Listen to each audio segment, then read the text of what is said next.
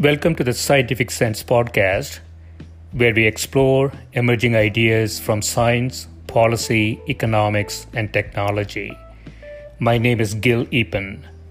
We talk with world's leading academics and experts about their recent research or general areas of topical interest.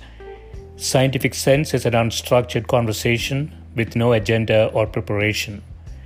We cover a wide variety of domains where new discoveries are made and new technologies are developed on a daily basis.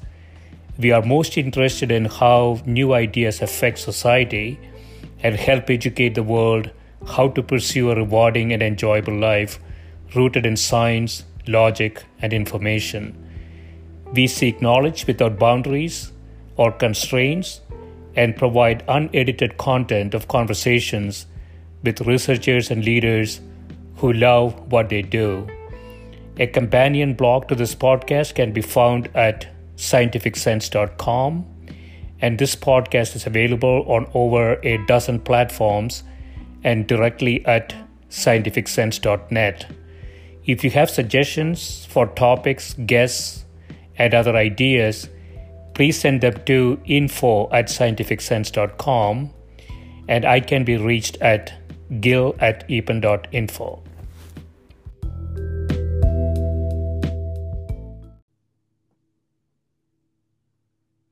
My guest today is Professor Art Maltman, who is a professor of psychology, human dimensions of organizations, and marketing at the University of Texas at Austin, and exec director of the IC Square Institute.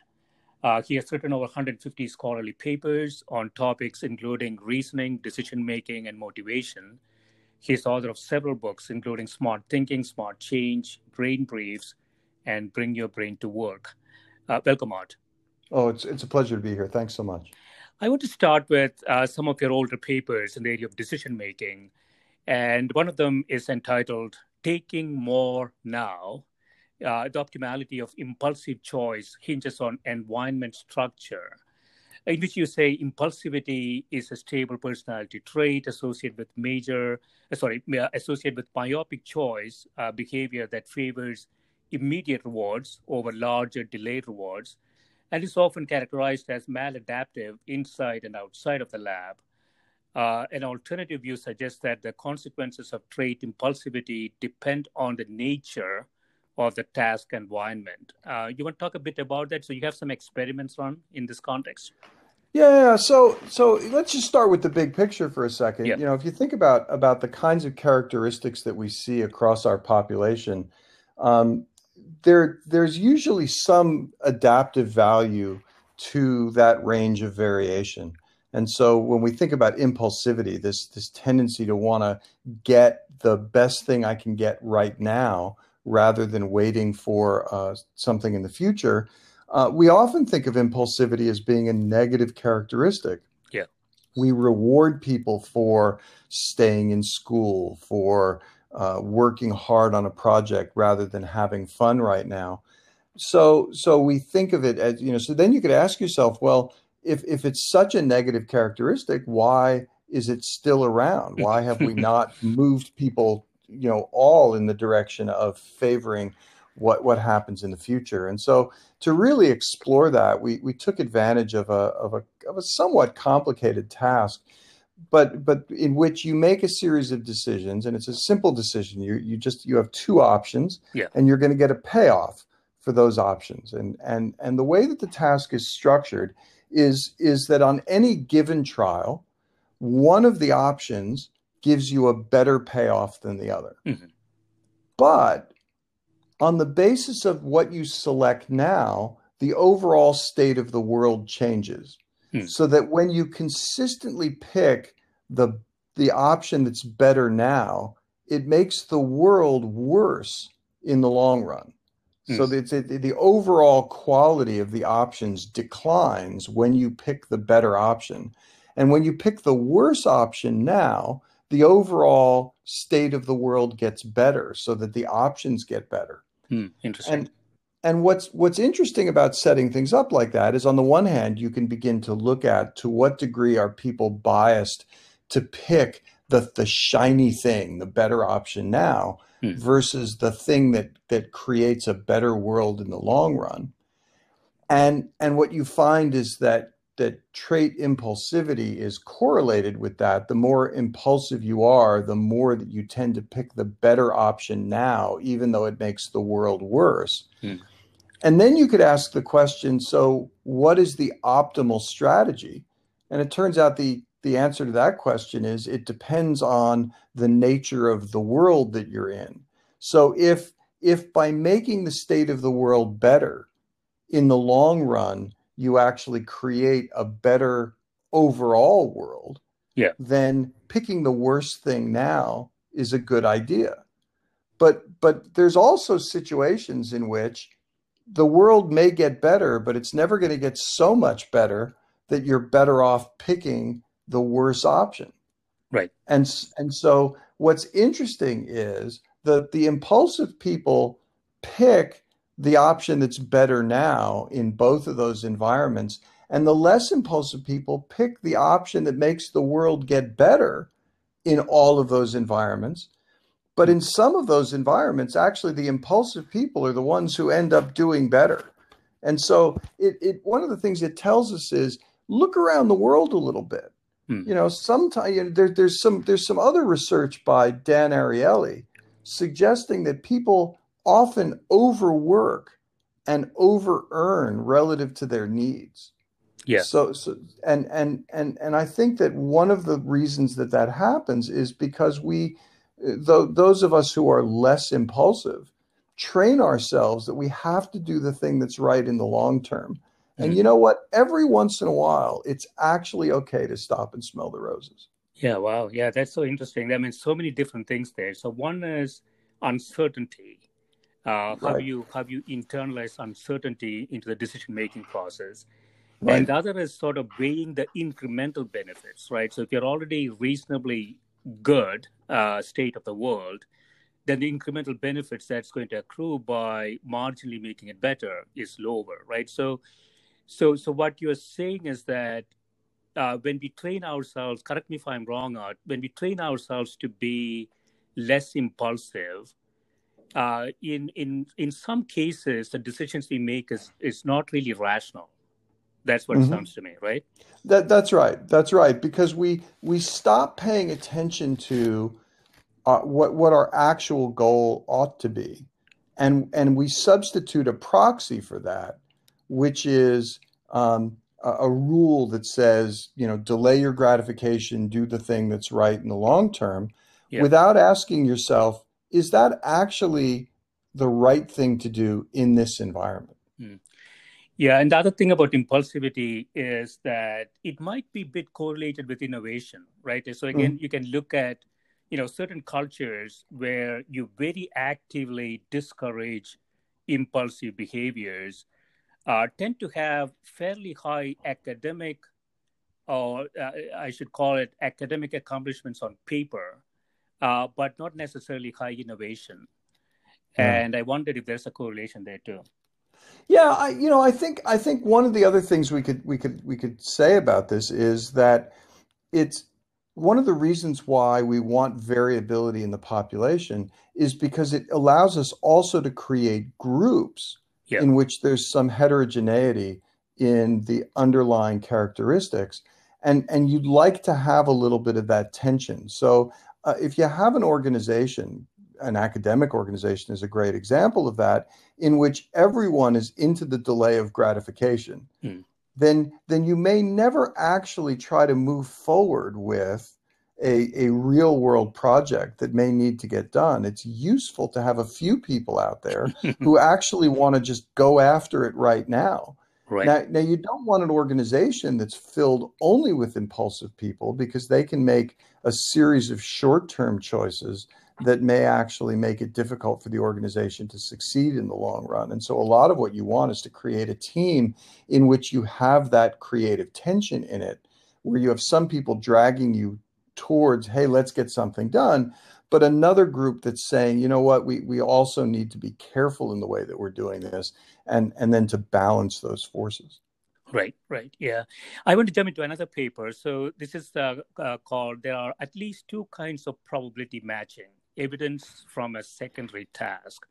So you Yeah. say probability matching is a suboptimal behavior that often plagues human decision making in simple repeated choice tasks. Yeah. Despite decades of research, recent studies cannot find agreement on what choice strategies lead to probability matching. Now, probability matching is some sort of heuristics that you are using from history or past experiences in making a decision. Yeah, yeah, that's right. Let's think of it in the barest case that we tend to use in experiments, and then I can give you a suggestion for how you might see this in the world. Yeah. In in in studies, what you tend to do is to say, okay, here, let's say you've got two options, and on any given trial of the experiment, you're going to choose one of those two options, and one of those options is going to get rewarded, Mhm. or those options are going to be rewarded with a particular probability.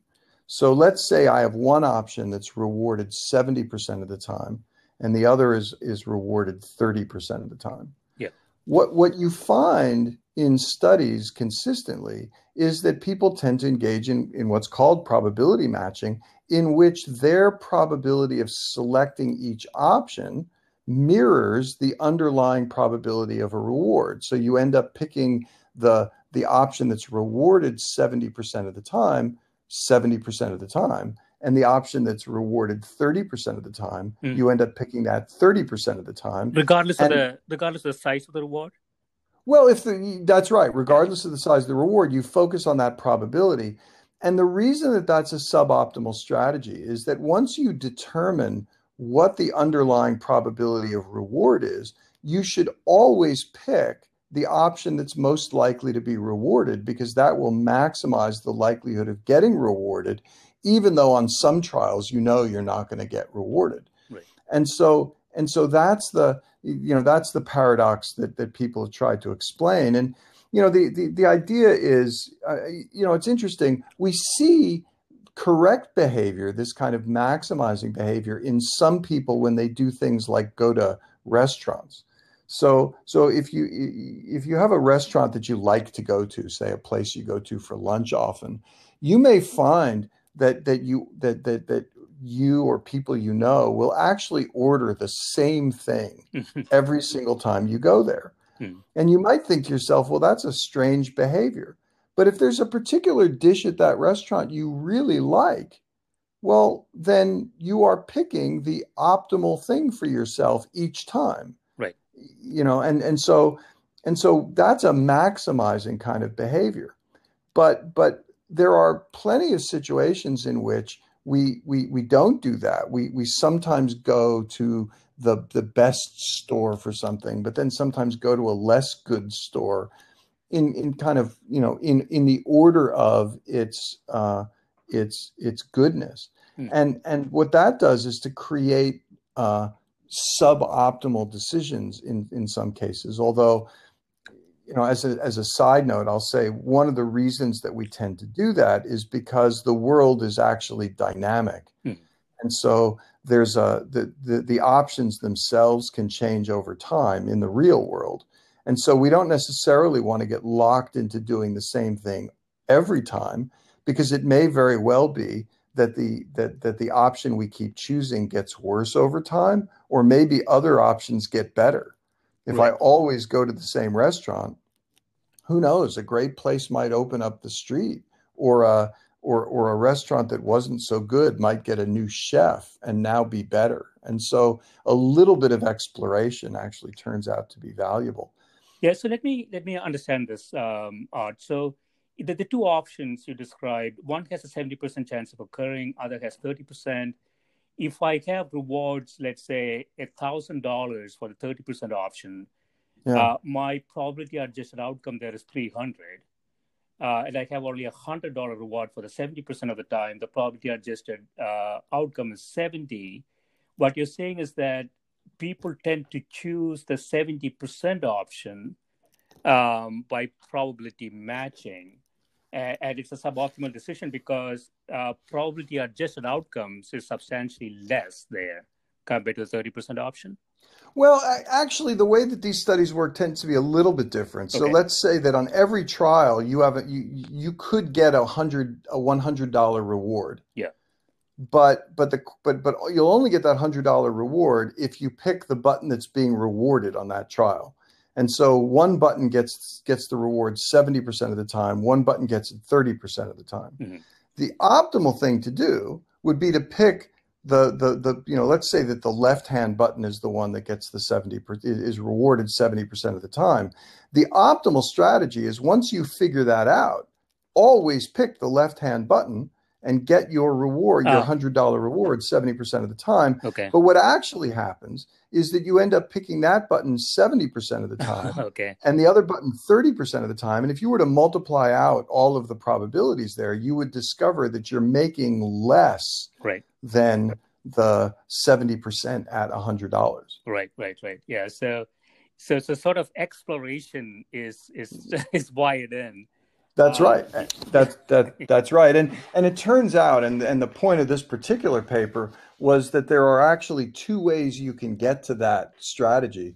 One of which is a kind of real rote robotic strategy that's called win, stay, lose, shift, where basically you pick an option, and if you get rewarded, you pick that option again, and if you don't, you pick the other option. And that doesn't really require you to pay attention to much, and it does lead to probability matching behavior.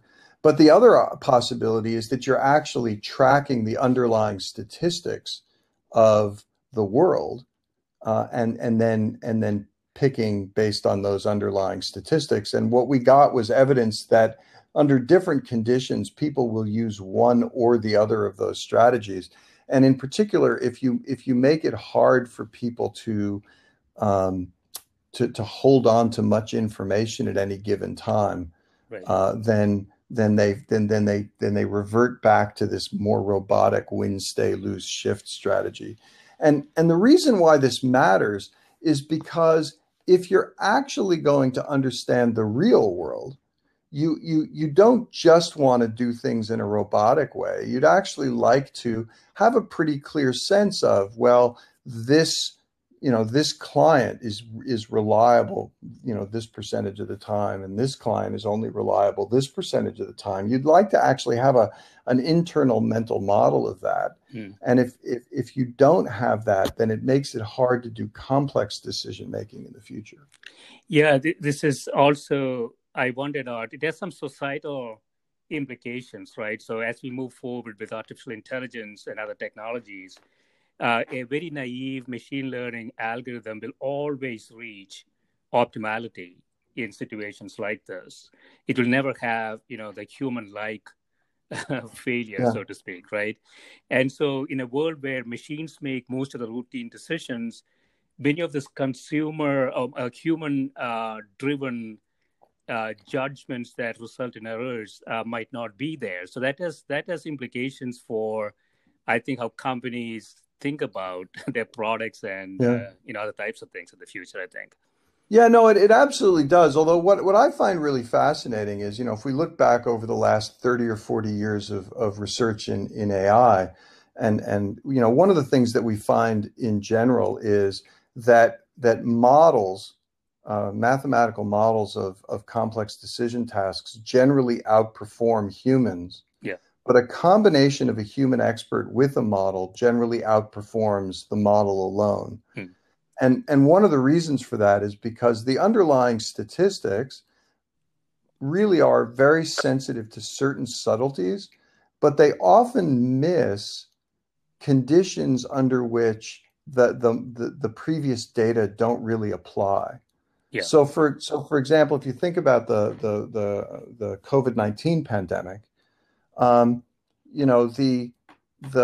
the models really would have had a hard time predicting the way that our stock markets went off a cliff in March. Yeah. Because the previous data didn't have anything in it that would have predicted that. But anyone who was able to pay attention to the implications that the pandemic was having could actually make that prediction. And so there's a case where you want to say, hey, let's not go with just the modeled data. Let's actually step in and intervene in that case. Yeah, I want to touch on that in one of your recent papers. But before we get into it, I want to talk about one other one, structural comparison and consumer choice, where you say psychological research has demonstrated important parallels between the structural alignment process involved in judgments of similarity and the processes that are involved in analogical reasoning. So what's structural alignment in this context? Yeah, this was actually kind of a fun project for me because it was one of the first times that I was able to bring together two different aspects of the work that I did. So early in my research career, I spent a lot of time trying to understand how people make comparisons. And one of the things that emerged from that work is this idea that the knowledge that we have isn't just some list of features of things. So if we look at a bird, for example, we don't just say, well, it sings and it's got feathers and it's got legs. What we do is actually structure that so that so that our knowledge actually tells us that that we have legs, and those legs are meant for locomotion, for walking, that the wings are meant for flying, that the head has sensory organs on it, and so there's all of these interconnections. Yeah. And the reason that that's valuable is that it's what enables us to make some very subtle and complex comparisons, so that if I were to compare let's say an airplane to a car, even though airplanes and cars both have wheels, I tend to focus on matching up the wings of the airplane to the wheels of the car, because they're the thing that really facilitates the way that this thing is supposed to move. Yeah. And so that structure is what enables us to do that. And what's fascinating about that process is that it tends to lead us both to, when we make a comparison, what things have in common, as well as the differences that relate to what they have in common. And those differences are called alignable differences. So, for example, you might say a plane has wings and a car has wheels. Right. Now that's an alignable difference, because what I've done is to decide that these things need to be placed in correspondence because of their function, but they differ. And what's interesting is that we often discount or fail to pay attention to elements of one of the options that don't have a particular correspondence in the other. So, planes have flight attendants and cars don't. And you just tend not to think of that. Right. It becomes hard. And so then you could say, well, so this is something that emerges out of research on how people make judgments that things are similar, that how they make these comparisons. And that was actually stuff that I did back when I was a graduate student with my graduate advisor, Dedri Gentner. But one of the things that we began to think about is, well, why does this matter? And one of the reasons it matters is because when you make decisions among sets of things, you often make those decisions on the basis of comparisons of the options. Right. And what we were able to demonstrate over a series of different studies that I did, some with Doug Medin, who was another one of my graduate advisors, and some with Shi Zhang, who was a graduate student of mine, who's now a professor at UCLA.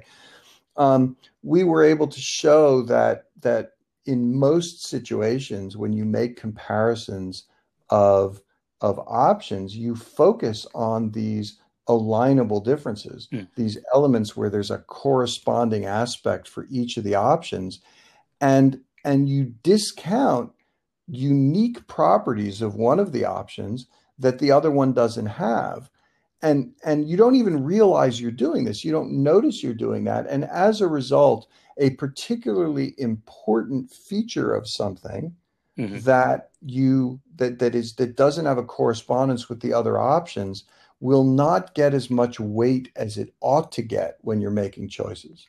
Right. Yeah.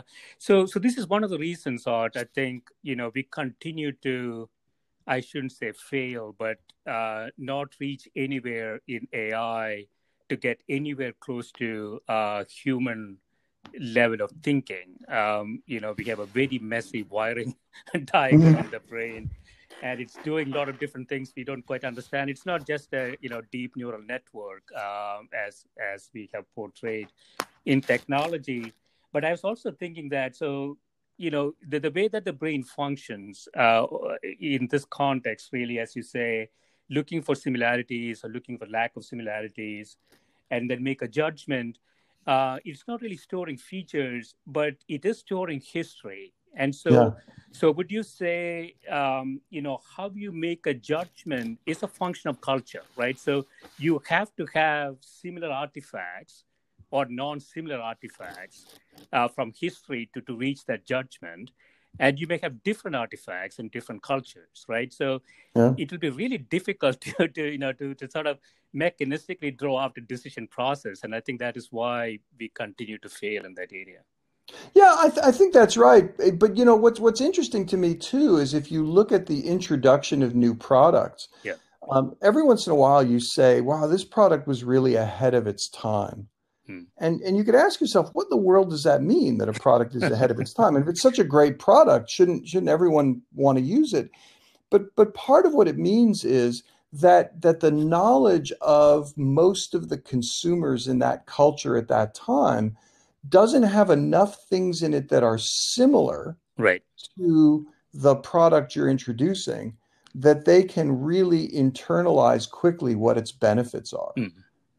And so often what you find is that when a product hits its time, it's because people are aware enough or understand enough about what that product could bring to them because of other bridging technologies that now they're ready to accept it. And so you have to, if you create a product that is ahead of its time, one of the things you have to ask yourself is, in order to get this accepted by people, what is the work that I need to do to prepare them to understand why this is something that they're going to find attractive?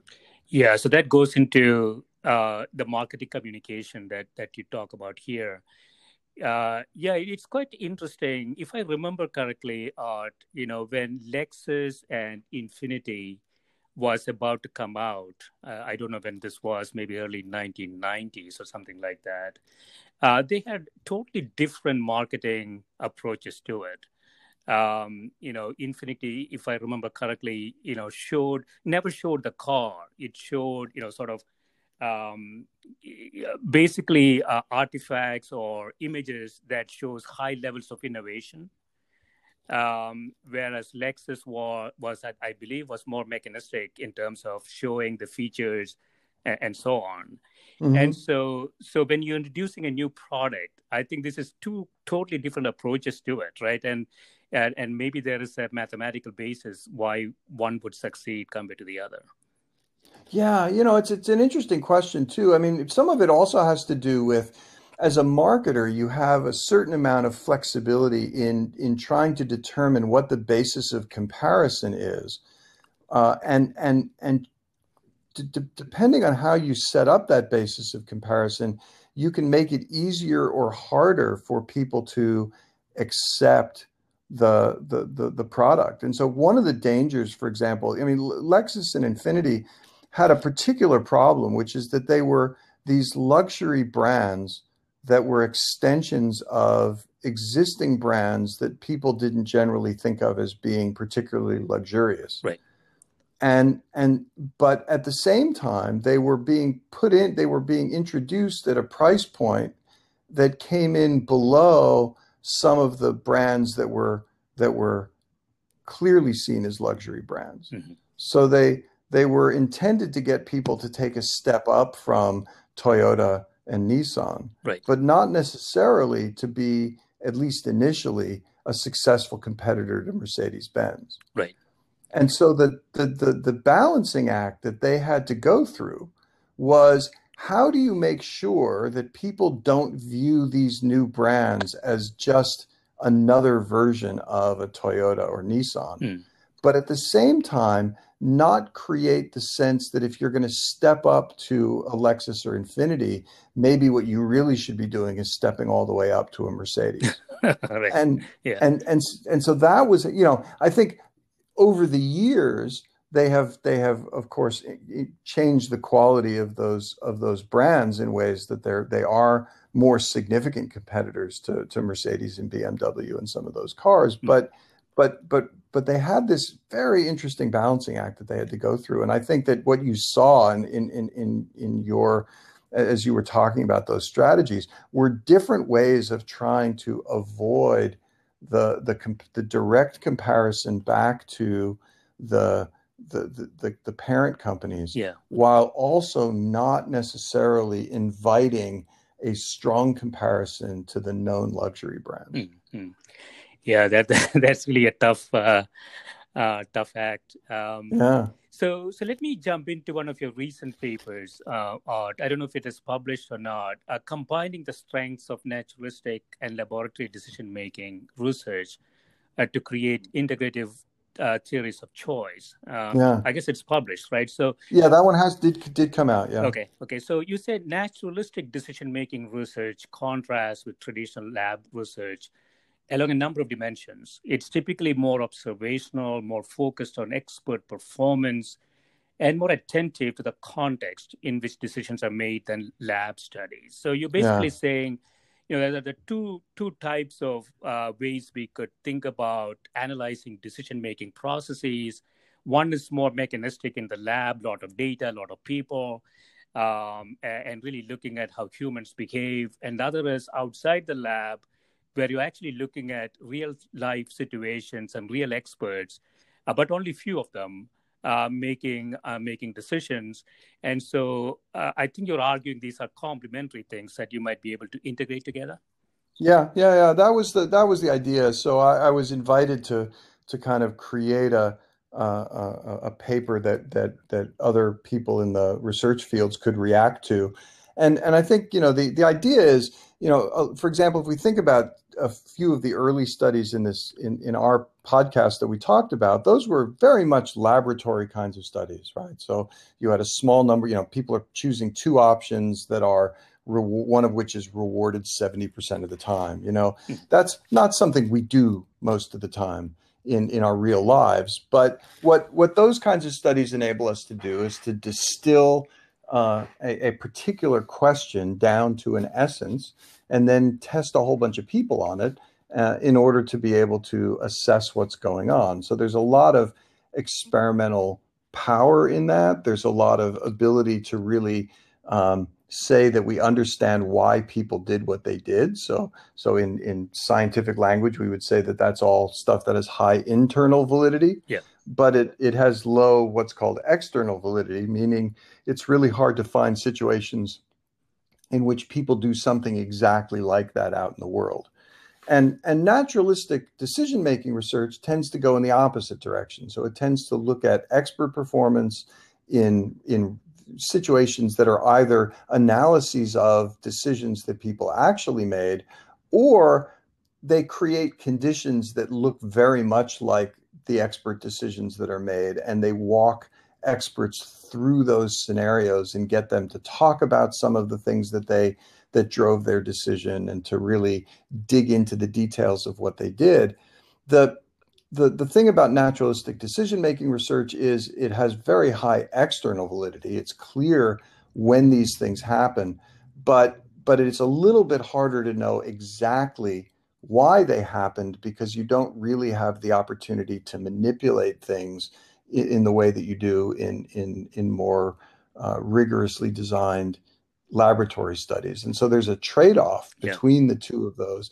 And my feeling is that just like you want to have variability in personality characteristics, you want to have variability in the way that you approach your research. You'd like to make sure that you do a certain number of studies for which you can say very clearly, this is what caused this result. But at the same time, you also don't want to lose sight of what people do out in the world. Hmm. Because a lot of times, and I'm sure you've found this with all of the work you do with your podcast, that every once in a while you talk to a scientist who is studying something, and for the life for if your life depended on it, you'd have a hard time figuring out when this would happen in the real world. Hmm. And I think that we need that balance as researchers. We need to keep our eye on the fact that we're ultimately trying to explain things that happen in the world. And so we need to go back and forth between those lenses in order to do it effectively. Yeah. So, when I was reading the paper, Art, I was thinking about, I come from sort of the corporate world. So I have seen 50 or so large companies from both inside and outside. And the why part of what you mentioned, of a decision maker's process, right? How did they get to that decision? It's often cited as an example or as a reason that good decision makers have very high compensation, and people say, yeah, that is proof enough that they make good decisions.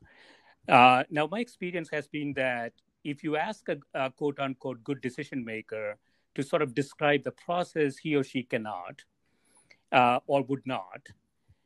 And there's a little bit of a principal agent problem there, because decision makers' incentive is to convince the capital provider that he or she is a good decision maker regardless, and hence describing it in detailed terms is not necessarily a good thing. But generally, my bias is to say when there is a lot of uncertainty, humans are not very good decision makers. Even naive machine learning algorithms could overperform human decision makers. I just let you react to that. Yeah, I think that's an interesting observation, and I think what I would say is the quantitative models are particularly good in situations of uncertainty where the decision is very constrained. Hmm. So for example, if I had to do stock picking, Yes. I would really much rather have a model do that for me than a human, Yes. because there's a lot of quantitative variation, and frankly, it's that subtlety is something that people would have difficulty with, and we would also have difficulty with, paying overweighting recent history when we're really interested in a long-term trend. But the thing about stock picking is it's a pretty constrained choice, meaning there's a certain number of options, and we have a certain amount of history about each of those options. Yeah. So let me contrast that with, I've spent the last 6 months heading the academic working group for planning for the fall semester for the University of Texas. That would have an experience. And it was an incredible experience. Yeah. It was, but it's tremendous amounts of uncertainty. Yeah. But also we had to construct the options along the way. Hmm. We had to determine what might best practices look like in a novel environment. And to what degree do we have to hold certain classes remotely using online platforms versus in person in highly constrained ways that try to keep people safe. And so there were so many dimensions to this decision, and they had to be addressed by a range of experts in ways that there just wouldn't have been a good set of underlying models, because what we were doing was something that was unprecedented. So we couldn't just project from a long-term data set. And so to me, those are both conditions of great uncertainty, but one of them is, I think, much better suited to mathematical models, and the other is much better suited to human interaction. Yeah. Yeah. So I wonder, Art, if you would make a distinction between planning and decision. So, if you think about decisions, I'm saying, you're given a set of options and you're asked to pick one. And we see that problem in both ends of the spectrum. You think about high frequency trading. we can demonstrably show machines are a lot better than humans. Right. Humans destroy alpha by sitting in front of a computer and trading, whether it's high Yeah. frequency or not. And we see that on the other end of the spectrum too. Think about pharmaceutical R&D process, where you are making decisions on products that take 15 years from idea to market. Even there, we don't really see good evidence that humans are good decision makers. And Right. there's a horizon problem there too, Art, which is if I'm a senior level in a pharmaceutical company, my horizon I'm trying to maximize is really, 5, 6, 10 years. And my decisions are not going to be held against me because the portfolio is going to materialize 15, 20 years down the road. So there is Yeah. a Yeah. horizon problem there too. Yes. Yes. But generally speaking, my observation has been that when there is uncertainty, when there is a group of uncertainties that interact with each other, humans tend to fail in that environment. Yeah, I think so another way to say this is when there is a clear consideration set, Yeah. meaning there is a set of options, uh, and where there is significant uncertainty, um, and there's sufficient data relating to each of the options, then models are often superior in part because many of the motivational factors that humans have that drive our day-to-day actions don't really benefit the decision process. Right. And also in some number of those decision tasks, you don't have to adapt the decision on the fly.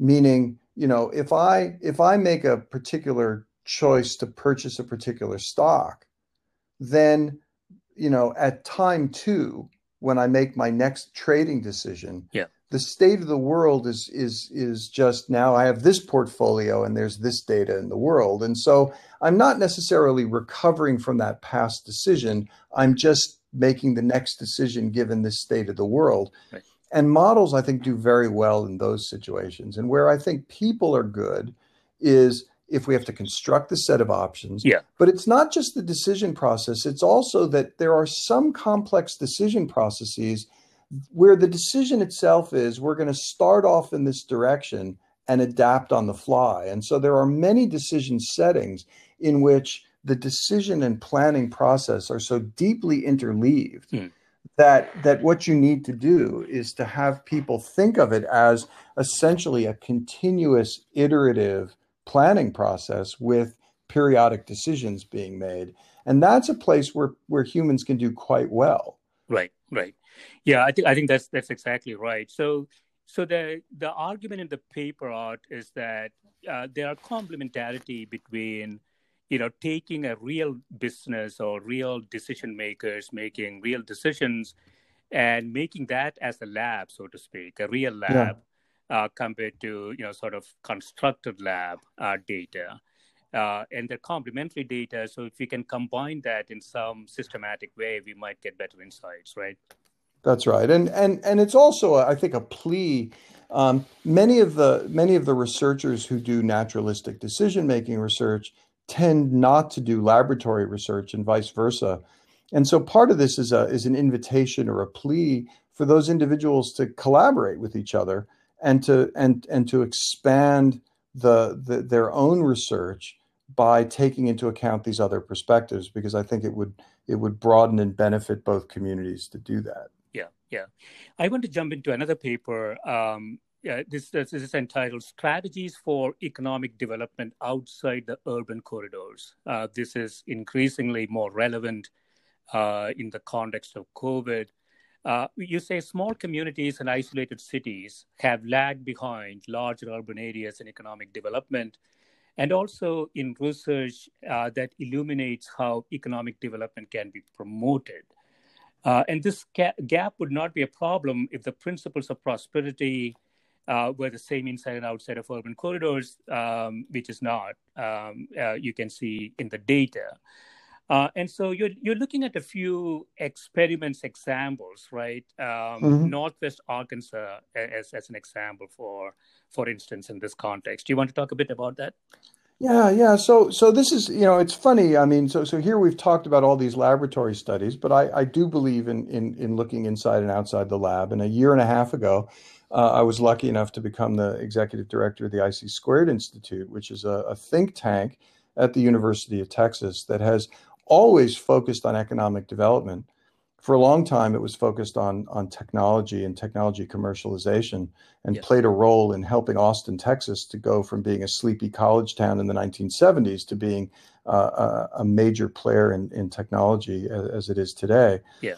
But as director, one of the things that we that I did was to work with our faculty and the researchers at the institute to think about new problems that really desperately need to be solved, and thinking about what's going on outside of these urban areas just seems to be of incredible importance in the United States and around the world.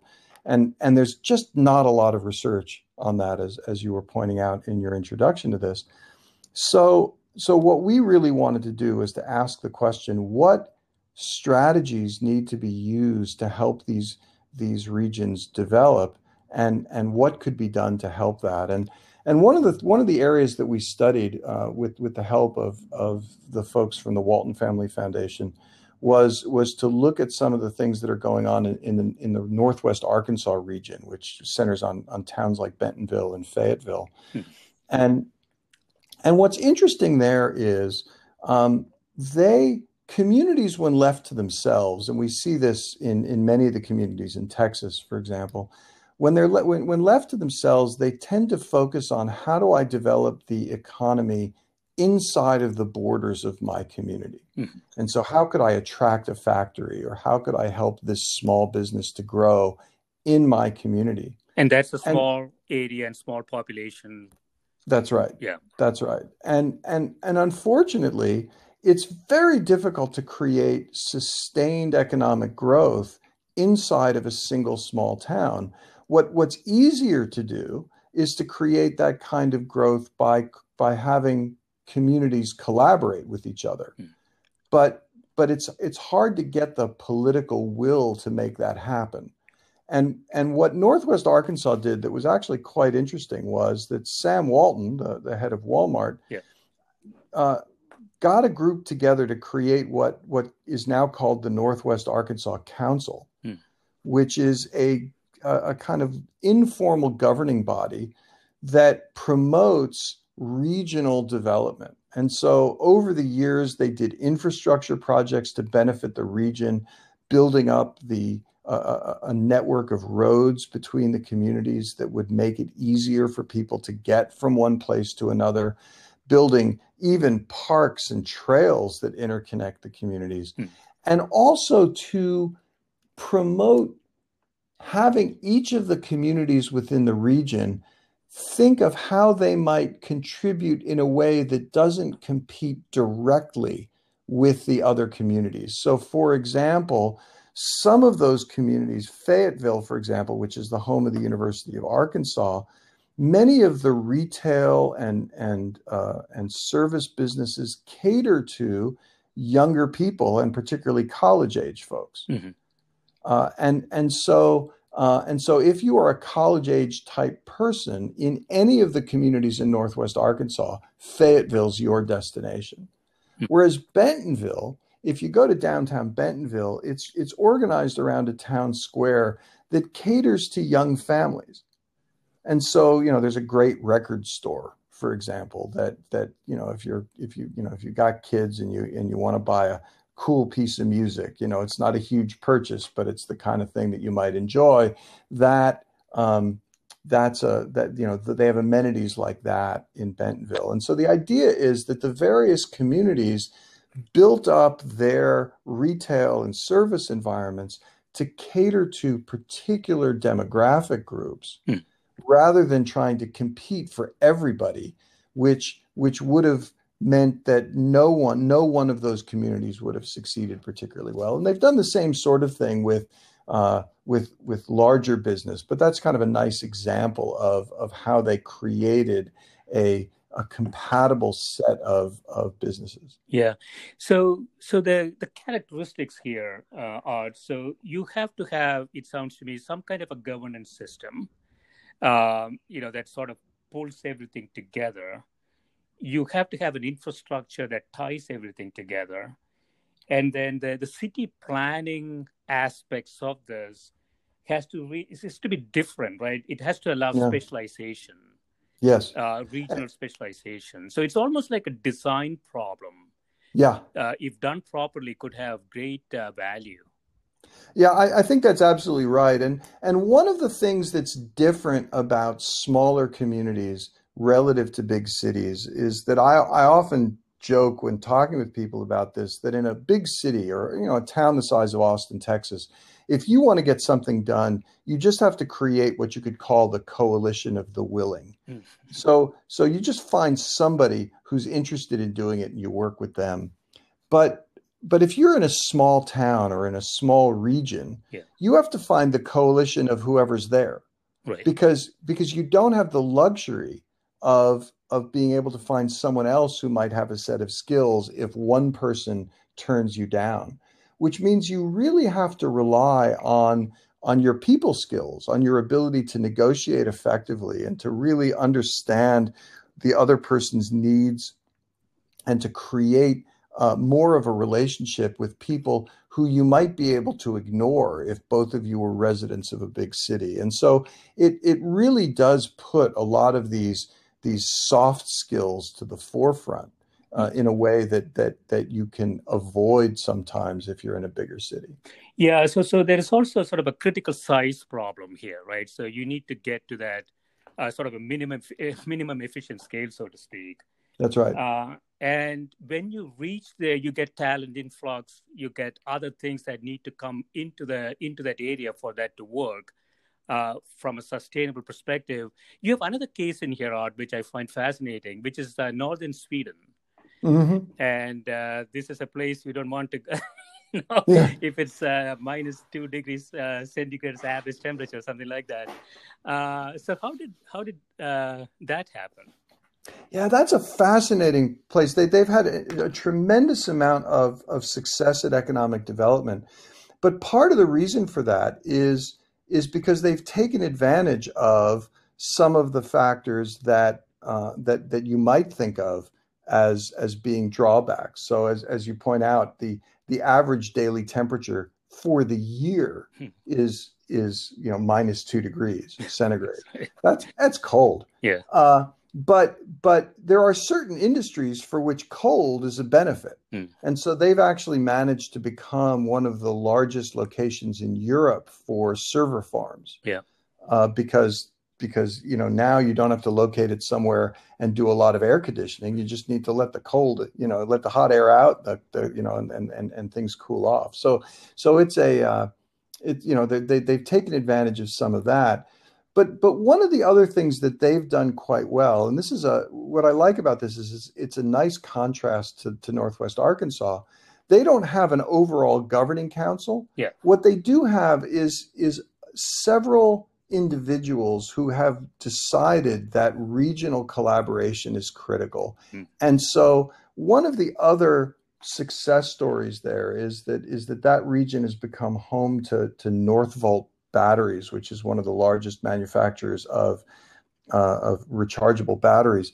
And what they did, Northvolt had actually approached Luleå, which is one of the towns in that region, and Luleå said, we don't locate your factory here.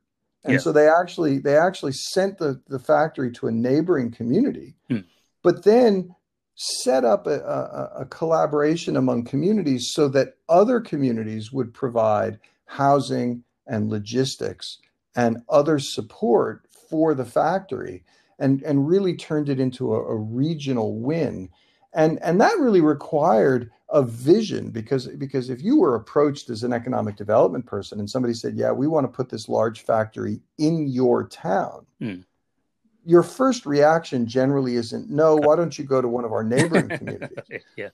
But if you really think about what the benefit of that factory is for the region, Yeah. you might actually recognize that your particular town is actually better suited to play a slightly different role once that business locates to the region, at which point you may actually create a much more sustainable development. But it requires people with vision, and it requires people who are really willing to work together and to trust each other, that if you recommend another community get this factory, that they're going to work back with you to make sure that you get some good development as well. Yeah. So, this is so interesting. We have, I think, something like 60 million people, about 20% of our population in sort of rural areas. Is that right? Hmm. In the That's US? correct. Yeah, yeah. So, in conclusion, Art, based on your research, are there certain parameters that you believe will make this more successful? What I mean by parameters, number of different types of towns, their populations, their distance from each other. Are there parameters that are that make them more successful? And if so, have you done any research around how many of that 60 million people could benefit from Yeah. this type of an arrangement?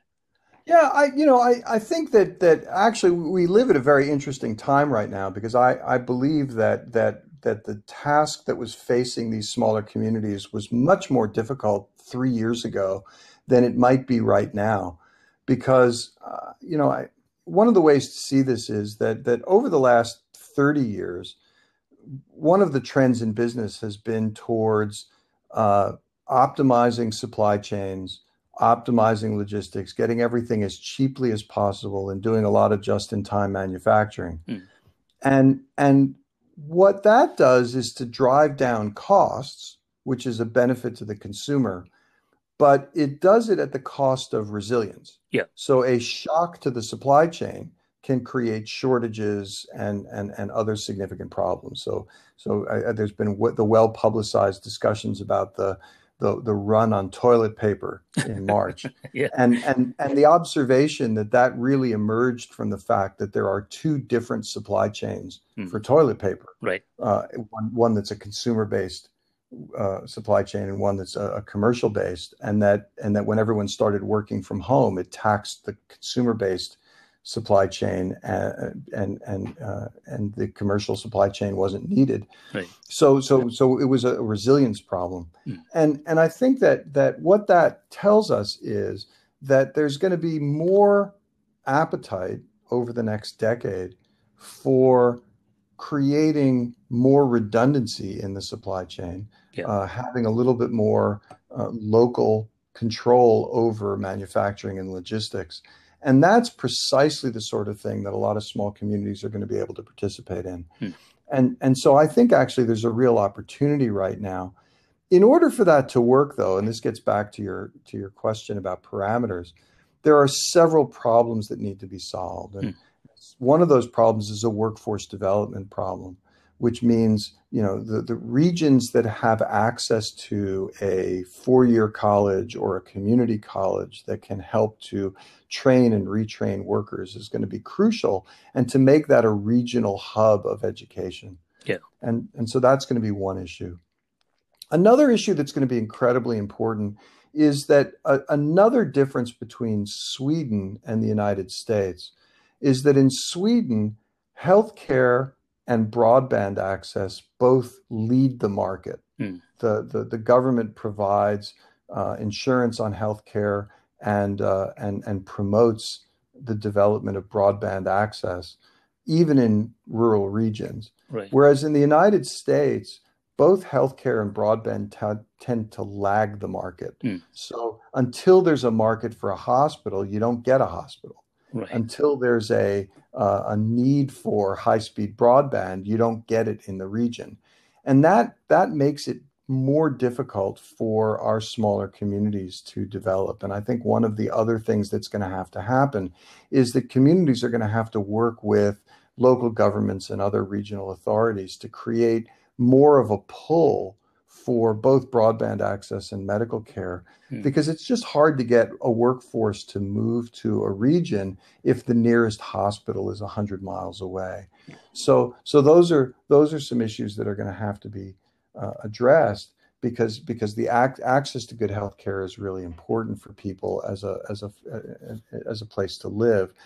And then I think the third parameter that's really important is a willingness for the region to sit down and figure out how they could collaborate on an industry. So are they going to be the manufacturing center, the logistics center, the warehousing center, are they going to be providing an interface among firms?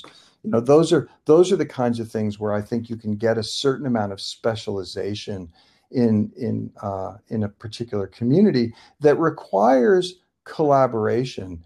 And what's fascinating to me is that collaboration is extraordinarily difficult to come by. So, for example, we've done some studies up in Keene, New Hampshire. And Keene is an interesting place. They've got a lot of precision manufacturing firms that have been there for 50 years.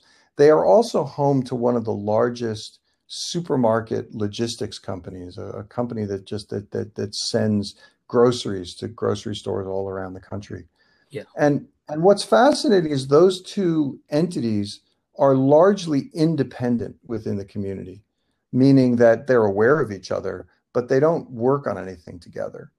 And yet, if you think of it with another lens, you could imagine a company that has strength in national logistics actually trying to collaborate with companies that have manufacturing expertise to say, well, what if we had a wing that actually assisted these precision manufacturing companies in the distribution of their goods around the country? That might actually make the town even more attractive for additional manufacturing. And so I think that there are ways of looking at those hidden resources, sort of like Sweden looked at its cold temperatures, and using those as a way of jumpstarting additional economic development. Yeah. So, it sounds to me, Art, that what you're saying is that there has to be certain initial conditions for this to work. So, yes, education, workforce development. There has to be, and similarly, healthcare and information infrastructure that Sweden has done extremely well. Yeah. And so what that tells me is that do you think this needs some sort of a seeding program from a national level? So you can go out and analyze the 60 million people, and you can come up with, I would imagine, 50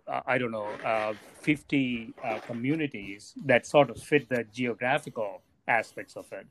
But they cannot move into this idea without some seed capital. And rather than sending everybody stimulus checks, which might be needed, this might be a much sustainable stimulus, to the organization, to the community, right?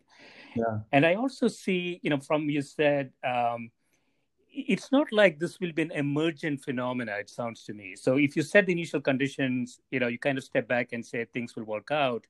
Not necessarily, because you sort of need a strategic plan that says, this is how specializations could evolve and how they could collaborate and how the whole system could work. And so that goes back to the governance, the requirement for, some kind of a governance that does that strategic plan for them. That's correct. And just to amplify two things that you're saying there. I mean, I think one is, the development of any kind of economic ecosystem is going to require collaborations between business and government and universities. I think those are crucial legs to the stool.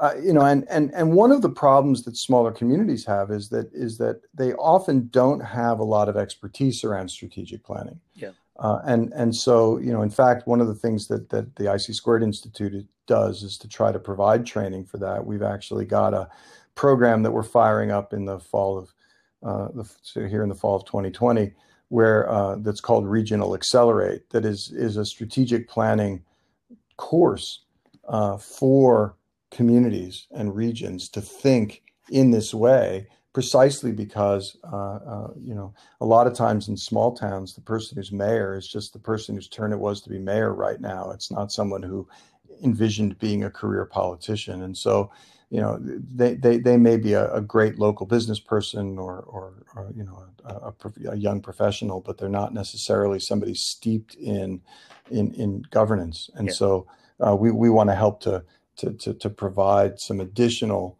education and resources to help those communities to do that better. Right. Yeah, excellent.